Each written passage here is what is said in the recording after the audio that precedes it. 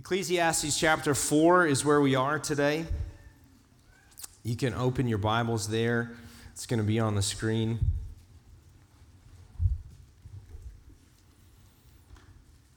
It made me delighted to hear how uncomfortable I made Rachel to have to preach from Ecclesiastes because she has done that to me, as she mentioned, but now I have to pay the piper and also preach from Ecclesiastes, from a part that is particularly pretty depressing, as you'll see very quickly.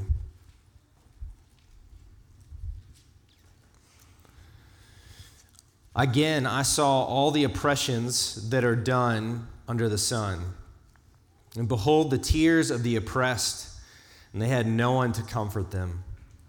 On the side of their oppressors there was power, and there was no one to comfort them. And I thought the dead who are already dead more fortunate than the living who are still alive. But better than both is he who has not yet been and has not seen the evil deeds that are done under the sun. Then I saw that all toil and all skill and work come from a man's envy of his neighbor. This also is vanity and a striving after wind. The fool folds his hands and eats his own flesh. Better is a handful of quietness than 2 hands full of toil and a striving after wind. Again, I saw vanity under the sun. One person who has no other, either son or brother, yet there's no end to all his toil, and his eyes are never satisfied with riches, so that he never asks, "For whom am I toiling and depriving myself of pleasure?" This also is vanity and an unhappy business. Let me pray for us. Father, we thank you for your word, even when it sounds like this. And God, we pray that you would help us to hear the sounds of good news. God, let us be disturbed by what ought to be disturbing, and let us be comforted by you. We thank you, Lord Jesus, that these are your words and they carry your own power. We ask that you would breathe them into our own hearts and minds. Amen. Capitalism is not a Christian system. Let me just start there. This is not an economics lecture, but let me talk about economics for a second. Capitalism is not from the Bible. It's not there. I can at least tell you that part with confidence. The Bible's kind of my area of expertise to a degree. Capitalism is not given to us from the Bible. It's a system of free market economics, and it's good at some things, and it's bad at some things. It's really good at finding inefficiencies. It's really good at finding the places where things are not running quite as smoothly as they could, and incentivizing people to eliminate those inefficiencies so that they can personally profit from it. And theoretically, the thing that they are doing, the service that they are providing, is so desirable for others that people are willing to pay that person in order to get what they've provided. And it's really good at finding these places of inefficiency. So, for example, I would like a chicken sandwich. That is almost always true. I do not want to butcher a chicken. I do not want to pluck it, boil it before that. I don't want to heat up oil in my kitchen, fry it, and I don't want to try to figure out the proper blend of spices and flour, and I don't want to go through all of that work in my own house smelling like chicken forever because I'm just going to want another one tomorrow. However, Chick-fil-A exists.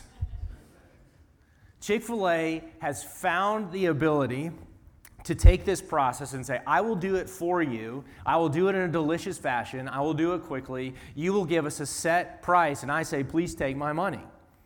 That is what capitalism is good at doing.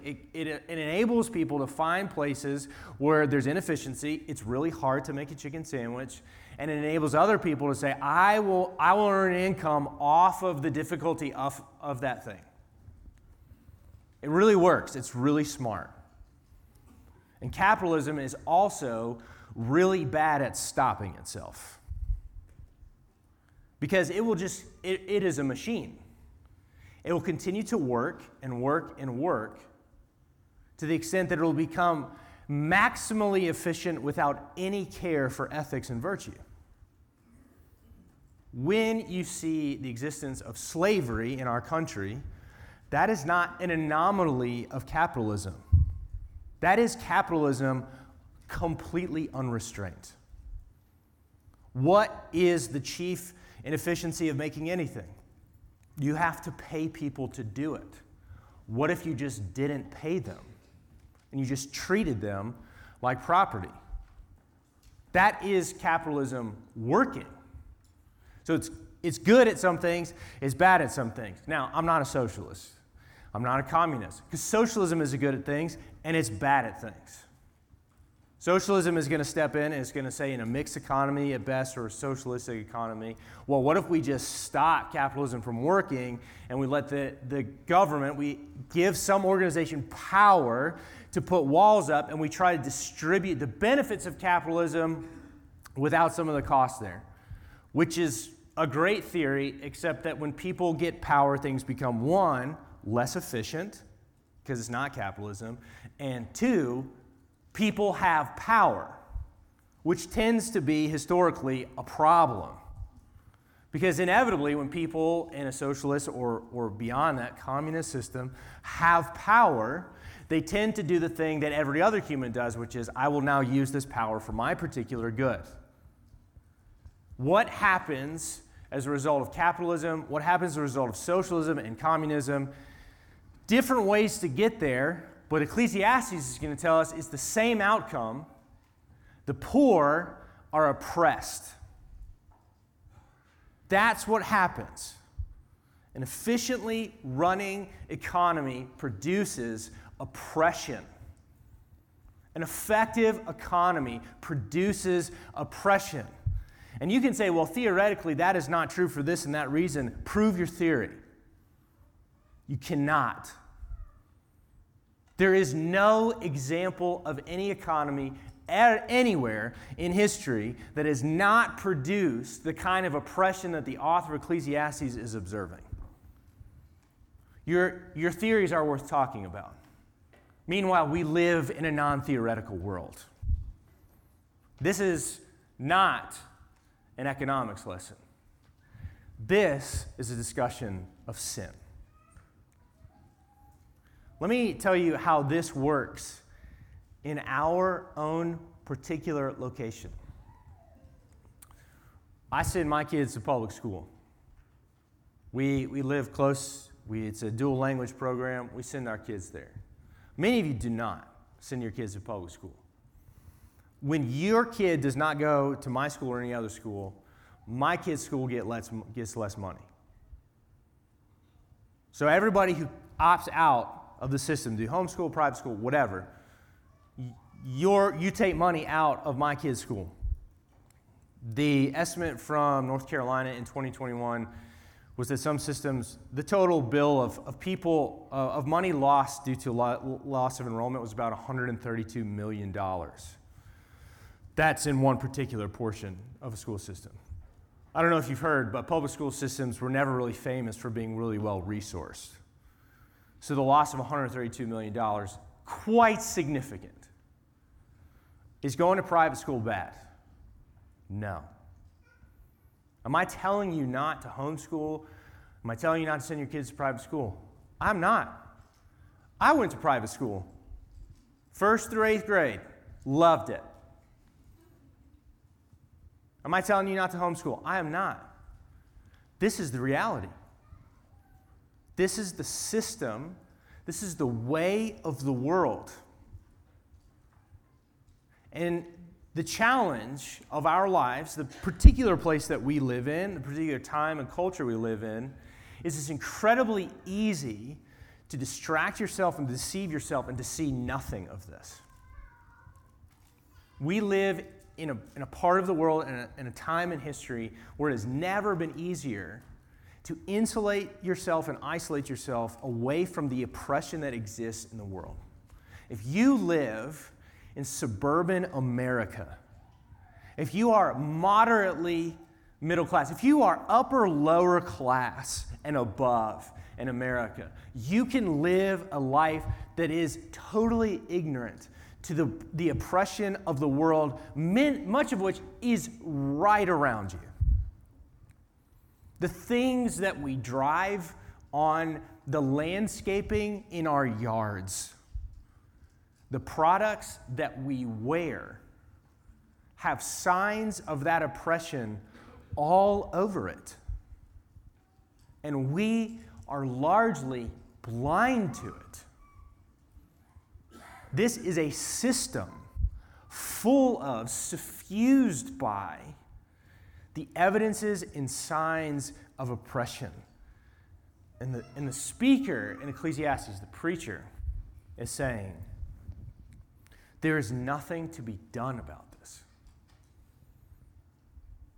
It is better that these people in the sweatshops, these people on the bottom end of the period, the people who are trying to climb across borders, the people who are working like my grandmother did when she came from Cuba, 25 cents an hour to scrape paint off walls. It'd be better if they were dead. The best people are the people who have never been born. That's what he says.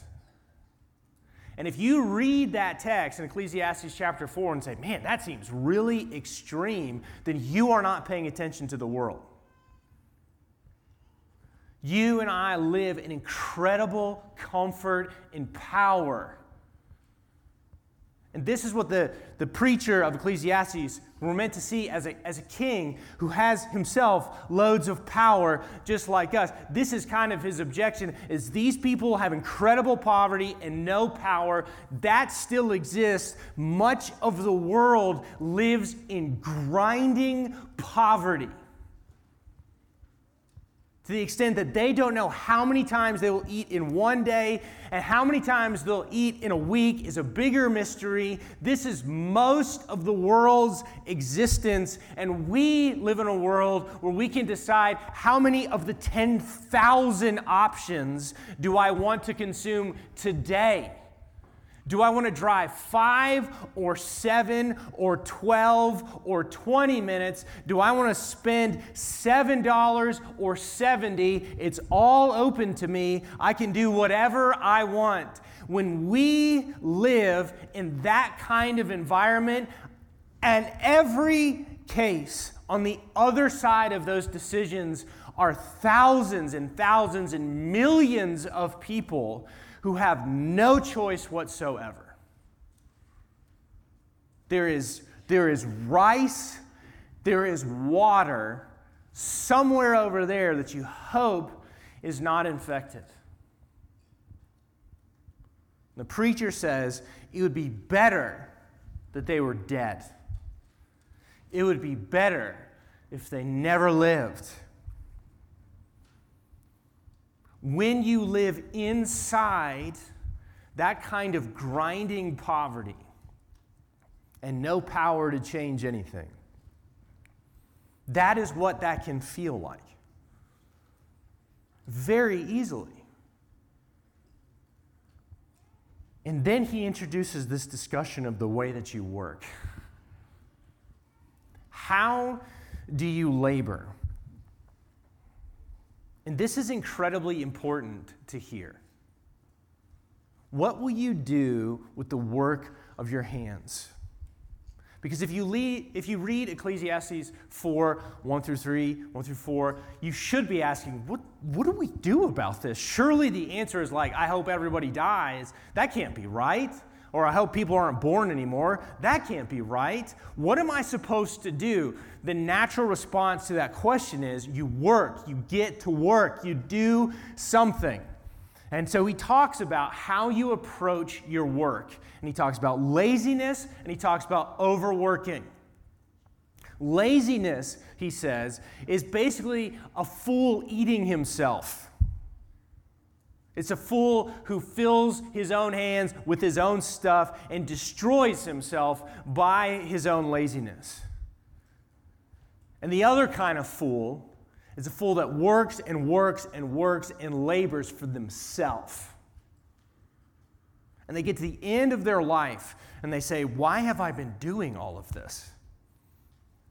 Why have I been laboring so much for what the preacher has already said is stuff that's going to disappear? You may find yourself being at the end of this equation and saying, like earlier examples in Ecclesiastes, my kids are kind of a joke. Should I be handing them anything? Are these the people that should really be inheriting anything? Many people spend a life of labor obsessed with themselves and have no one. And they're left with bank accounts that are full and nice properties and all the kind of physical comfort and security in the world. And the question is presented to them, what was the point of that? How did that work out for you? Answer, not well. The preacher of Ecclesiastes says, it's all blowing away in the wind. This is vapor coming out of your mouth on a cold morning and it's gone. So how and why are you working? Either way, whether you are lazy or whether you are work obsessed, if you are working entirely for yourself in blindness to the oppression of the world around you, you are part of the problem. You are feeding the problem. If you are able to live in laziness, not you're injured and you need help, not you're deathly sick or conditions that you don't have any control over. If you are lazy and you live for yourself and you consume resources for your own pleasure, you are part of the problem. You are producing the conditions upon which oppression feeds 100 out of 100 times. And you are no better if you are working entirely for yourself. The efficiency of your own production is only aimed at you, and all of the resources of your whole life are moving towards one person. How do you think that works out for all the people down the chain? How do you think that works out for your neighbor? It doesn't. Now I say this, and I say all of these things. The question then is, how do you extricate yourself from this? How do you extricate yourself from global systems of economics? Look, I cannot afford to pay somebody to sew all of my articles of clothing. I can't do it for myself. I have 4 children. If I had to pay one person to manually generate all of the clothing that we wore, my children would be naked. I'm trying to avoid that scenario. How am I supposed to go and acquire the best kind of food that's possible? I wish that I could, my wife would love if we could grow our own food and have our own livestock and not rely upon a food chain that is corrupted by mass labor and profit seeking. Guess what? Those 4 children still live with me. That is also a problem, and they just need calories. I would love if I could find somebody who has massaged the cow for 3 years before it became my hamburger. But my kids got to eat. What is left for me? What am I supposed to do? And this kind of question and this kind of feeling is exactly the feeling that Ecclesiastes is meant to provoke in you. You are supposed to be coming to the same kinds of conclusions that the preacher is. What can I do? And I do not have an answer for you. I don't know. I wish that I could tell you, look, if we just change to this economic system or this economic system, then it'll be all fixed. Sorry, people have tried that forever. Not worked. I wish I could tell you if you only buy this brand or this product, then it will work. It's not working like that. You and I are noticing a world that is so cut off from the plenty, the abundance, the fruitfulness of Eden that we are dying on the vine. We are witnessing the corruption of the world. We are witnessing the evidence of the biblical story. And there is meant to be in us the kind of angst, the kind of brokenheartedness that the preacher in Ecclesiastes displays for us. The only response that I can invite you towards is twofold. One is that we should be people who mourn. Far too often people see the fracturing, the despair, the oppression of the world, and they blame. It's probably your own fault that you live in that kind of poverty. That's how we treat our neighbors. Generally, if the people live far, far away, we can at least say we feel bad for those poor African people or South Asian people or whatever. But our neighbors, we tend to just be like, obviously they're dumb or lazy. But the weight of an entire system is pushing on those without power. And the culpability of that individual or that family or those people is not ours to decide. But what we can do is we can mourn. I don't know how to resolve for you where you should send your children to school. It's a tough call. I wrestle with it all the time. But what I can be sad for and mourn is that those public schools, for many families in this valley, are the only reliable source of food for far too many kids. That is mournful. That is so sad. And if you want to try to fix that, if you want to try to solve that, if you want to try to create a system or make this system better or whatever so that doesn't exist anymore, look, I'm for you. I bless your name. May your labors be fruitful. Work hard at it. But if you move that shell over here, it's just going to uncover another shell somewhere else, and somewhere else, somebody else is going to be suffering. And so we mourn. The language that Paul uses in Romans chapter 8 is a creation is groaning and moaning.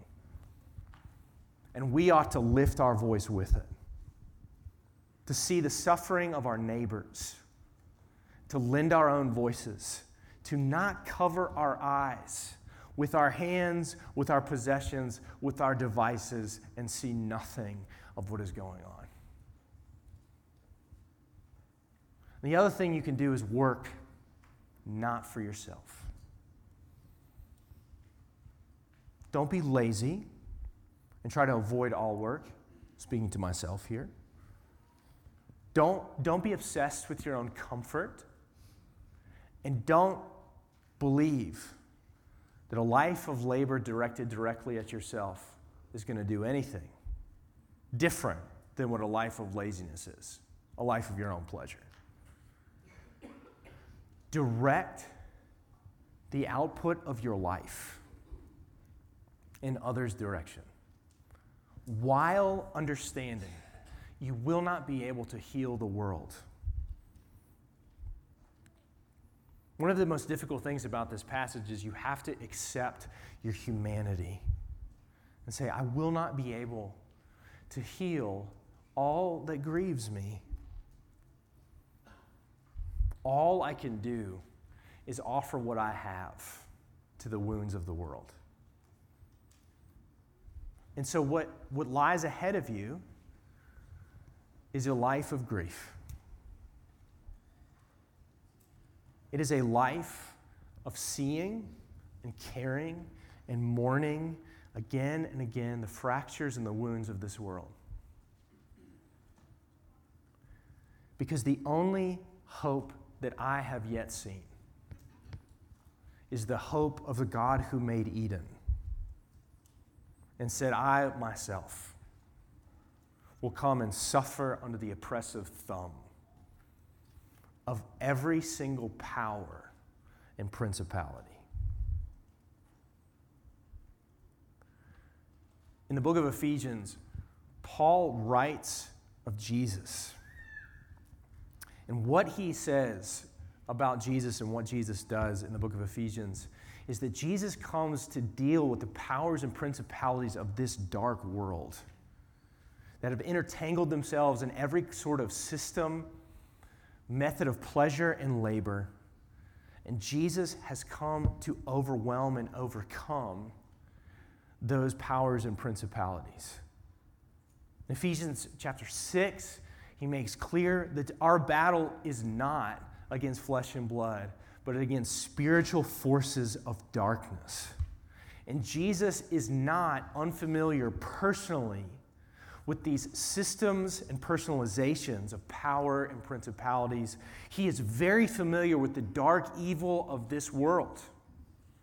He faces up and squares up to it. And first and foremost, as means of conquest, he spreads his arms and says to the powers, "Come do your worst to me." He does not turn away from the grief of the world, but instead enters directly into the grief, the wounds, the oppression of this world, and he says, bring to me. Let me have it. Let me have it all. The full breadth of all of your destructive power. And so Jesus on the cross is strung there like the worst kind of apparent piñata, and letting all of the powers and principalities spin around him and take their turn. Injustice, falsely wielded power, lies from the powerful, and the rooting of the comforted who would desire the comfort of the immediate at the expense of their own healing. And all of these things beat and flog and crucify Jesus until he is dead, which is the place that the powers and the principalities want to take every single person in this world, oppressor and oppressed. The result is death. And Jesus goes down to his death at their hand. And yet somehow in the darkness of that moment is a display of his own sovereign power. So that John in his gospel will write of this as the moment of his enthronement. The crucifixion is a demonstration of his own authority, because the powers and the principalities do their worst to him, and he completely rips them apart by their own jaws. When he exits the tomb, he demonstrates that the oppressor, the forces of oppression, the powerless are not ignored. The oppressor will not have their final say, but God himself will give justice. And God himself will not distract himself away from the wounds of this world, but will instead heal them and make right what was wronged and lost at Eden. You have no choice in the biblical story except to put your hope in Jesus. I am not standing up here preaching Ecclesiastes 4, telling you to be better people and be more charitable and serve more. Should you do some of those things? I don't know. I don't know all of you people. Maybe, probably so. That's probably true of all of us. But if the whole point of Ecclesiastes chapter 4 is, man, I got to work harder to try to eliminate the oppression, you are not the Savior of the world. You are not. You don't have permission to do nothing. You don't have permission to live your life however you want, but you are not the Savior of the world. There is one hope in the Bible, and it is Jesus. And the preacher is stripping away all of the other kinds of hopes that you can have and saying, you better fix your eyes on something that's coming over the horizon, and it is Jesus. And if you have put your hope in the possessions that you have acquired, in the labors of your own hands, you better lift up your eyes and pay attention. Your work is vanishing. It is going away, and it is oppressing other people as you go. If you want to be extricated from this system and the powers and principalities of this world, you better lift your eyes to the one who's enthroned above them and upon their broken backs. It is Jesus who will deliver you, and only Jesus. And the more humbling thing that we must acknowledge and realize is that we are not just prisoners of a system. We are contributors. We are voluntary participants in a life that would feed upon everybody and anybody else in order to build our own kingdom. I live to fortify and defend my power. Meager though it may be, I, by nature and by habit, will use it against anybody with less than me so that I might be exalted in my own sphere of power. So I am not even given the liberty to look at the world and say, isn't that world so bad out there? I must instead look in the mirror and say, I am a fruit of and a contributor to that world. I am left not just asking that Jesus would save the whole world. It is demanded of me that I acknowledge I need Jesus to save me. All of that darkness and evil is not just out there and too big for me. It is inside and flows from me. And that statement is not exempt. No one is exempt from it. The Bible will aggressively and consistently discomfort you with this news. Until you acknowledge the truth, you can have only hope in yourself and the things that you see in this world, or you can put all of your hope in Jesus. These are your options. This way lies a world of darkness and suffering and pain, the likes of which you can only distract yourself from at best. In this way lies the healing of the world. This way lies the consumption of the poor, the destruction and corruption of all power, the usage of every sphere of authority for the abuse of someone you cannot see. In this way lies a king who is enthroned by his own humble power, who counted the powers and riches of his existence nothing, divested of himself, that he would take on the form of a servant to serve his people, and was crucified and buried unto death, that he might be exalted, so that every knee would bow and every tongue would confess that every hope that we ever had for the world was summed up and fixed on him. All of the longings that we sought to fulfill in this world of oppression and darkness, we only made more with our own hands. But when we saw Jesus, we were able to say, therein lies everything that we long for and more. It is in him that Paul writes, every spiritual blessing that you can imagine is in him. Fix your eyes on Jesus. And if you are here today and if you lost hope, you have seen the disabled ignored, the power leveraged against the poor trampled upon, you've seen the starving and the thirsty, and you've said, I don't know how I can have any hope in this world. You're not far wrong. You're not far wrong. But Jesus changes everything. Put your hope in him. And if you are here today and you have lived your whole life for your own laziness, for your own workaholism, if you've decided to aim all of the vectors of your life squarely at your own appetites and desires and distractions, the command of Jesus is very clear: repent. Stop. Do not go that way any further. And he does not say it with a threat in his voice. It is the voice of the one who calls you to freedom. You have been enslaved. Now come home to freedom. Jesus is before you today, enthroned in the power of his right arm, crucified and resurrected. What he has accomplished, he will bring to its fullest end. We are yet the people who mourn. And Jesus has pronounced his blessing over us. He said, "Blessed are those who mourn."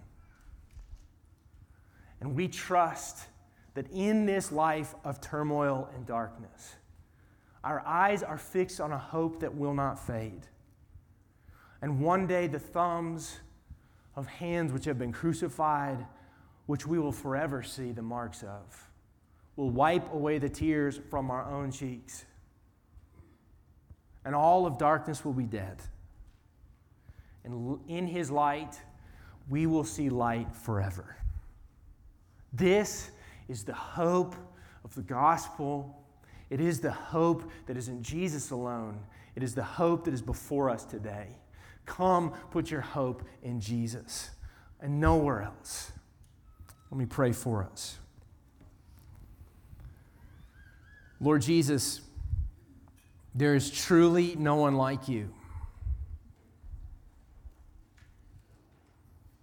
We confess to you that we have blinded ourselves from the darkness and oppression of the world. We have intentionally distracted ourselves away from the things that ought to trouble us. We have lived for ourselves in our work, in our laziness. We have sought for hope from anywhere but you. And God, we ask for your mercy. Forgive us. We have trusted in princes and economic systems. We've trusted in good ideas and nonprofits. We've trusted in the distraction of our families and our products. Forgive us and have mercy. God, I pray that our hearts will be provoked and enlivened as we see the hope of the gospel this morning. God, I pray that you would discomfort us where we are far too comfortable. And God, for all of those who are weighed down by the depression of this life, who are seeing the things that the preacher has seen, God, I pray that you would lift our gaze to the Jesus who has triumphed over the powers and principalities, who has given us the sign of his conquest in the cross and the promise of his victory in his resurrection. Jesus, let our vision be filled with you and consumed by you. May our hearts be provoked to love you. May our lives be claimed by you, that we would direct the whole of our efforts, not for ourselves, but for you and for our neighbors. God, may our lives be claimed by this freedom. You have saved us, Lord Jesus. Would you save us until the end? It's in Jesus' name that we pray. Amen.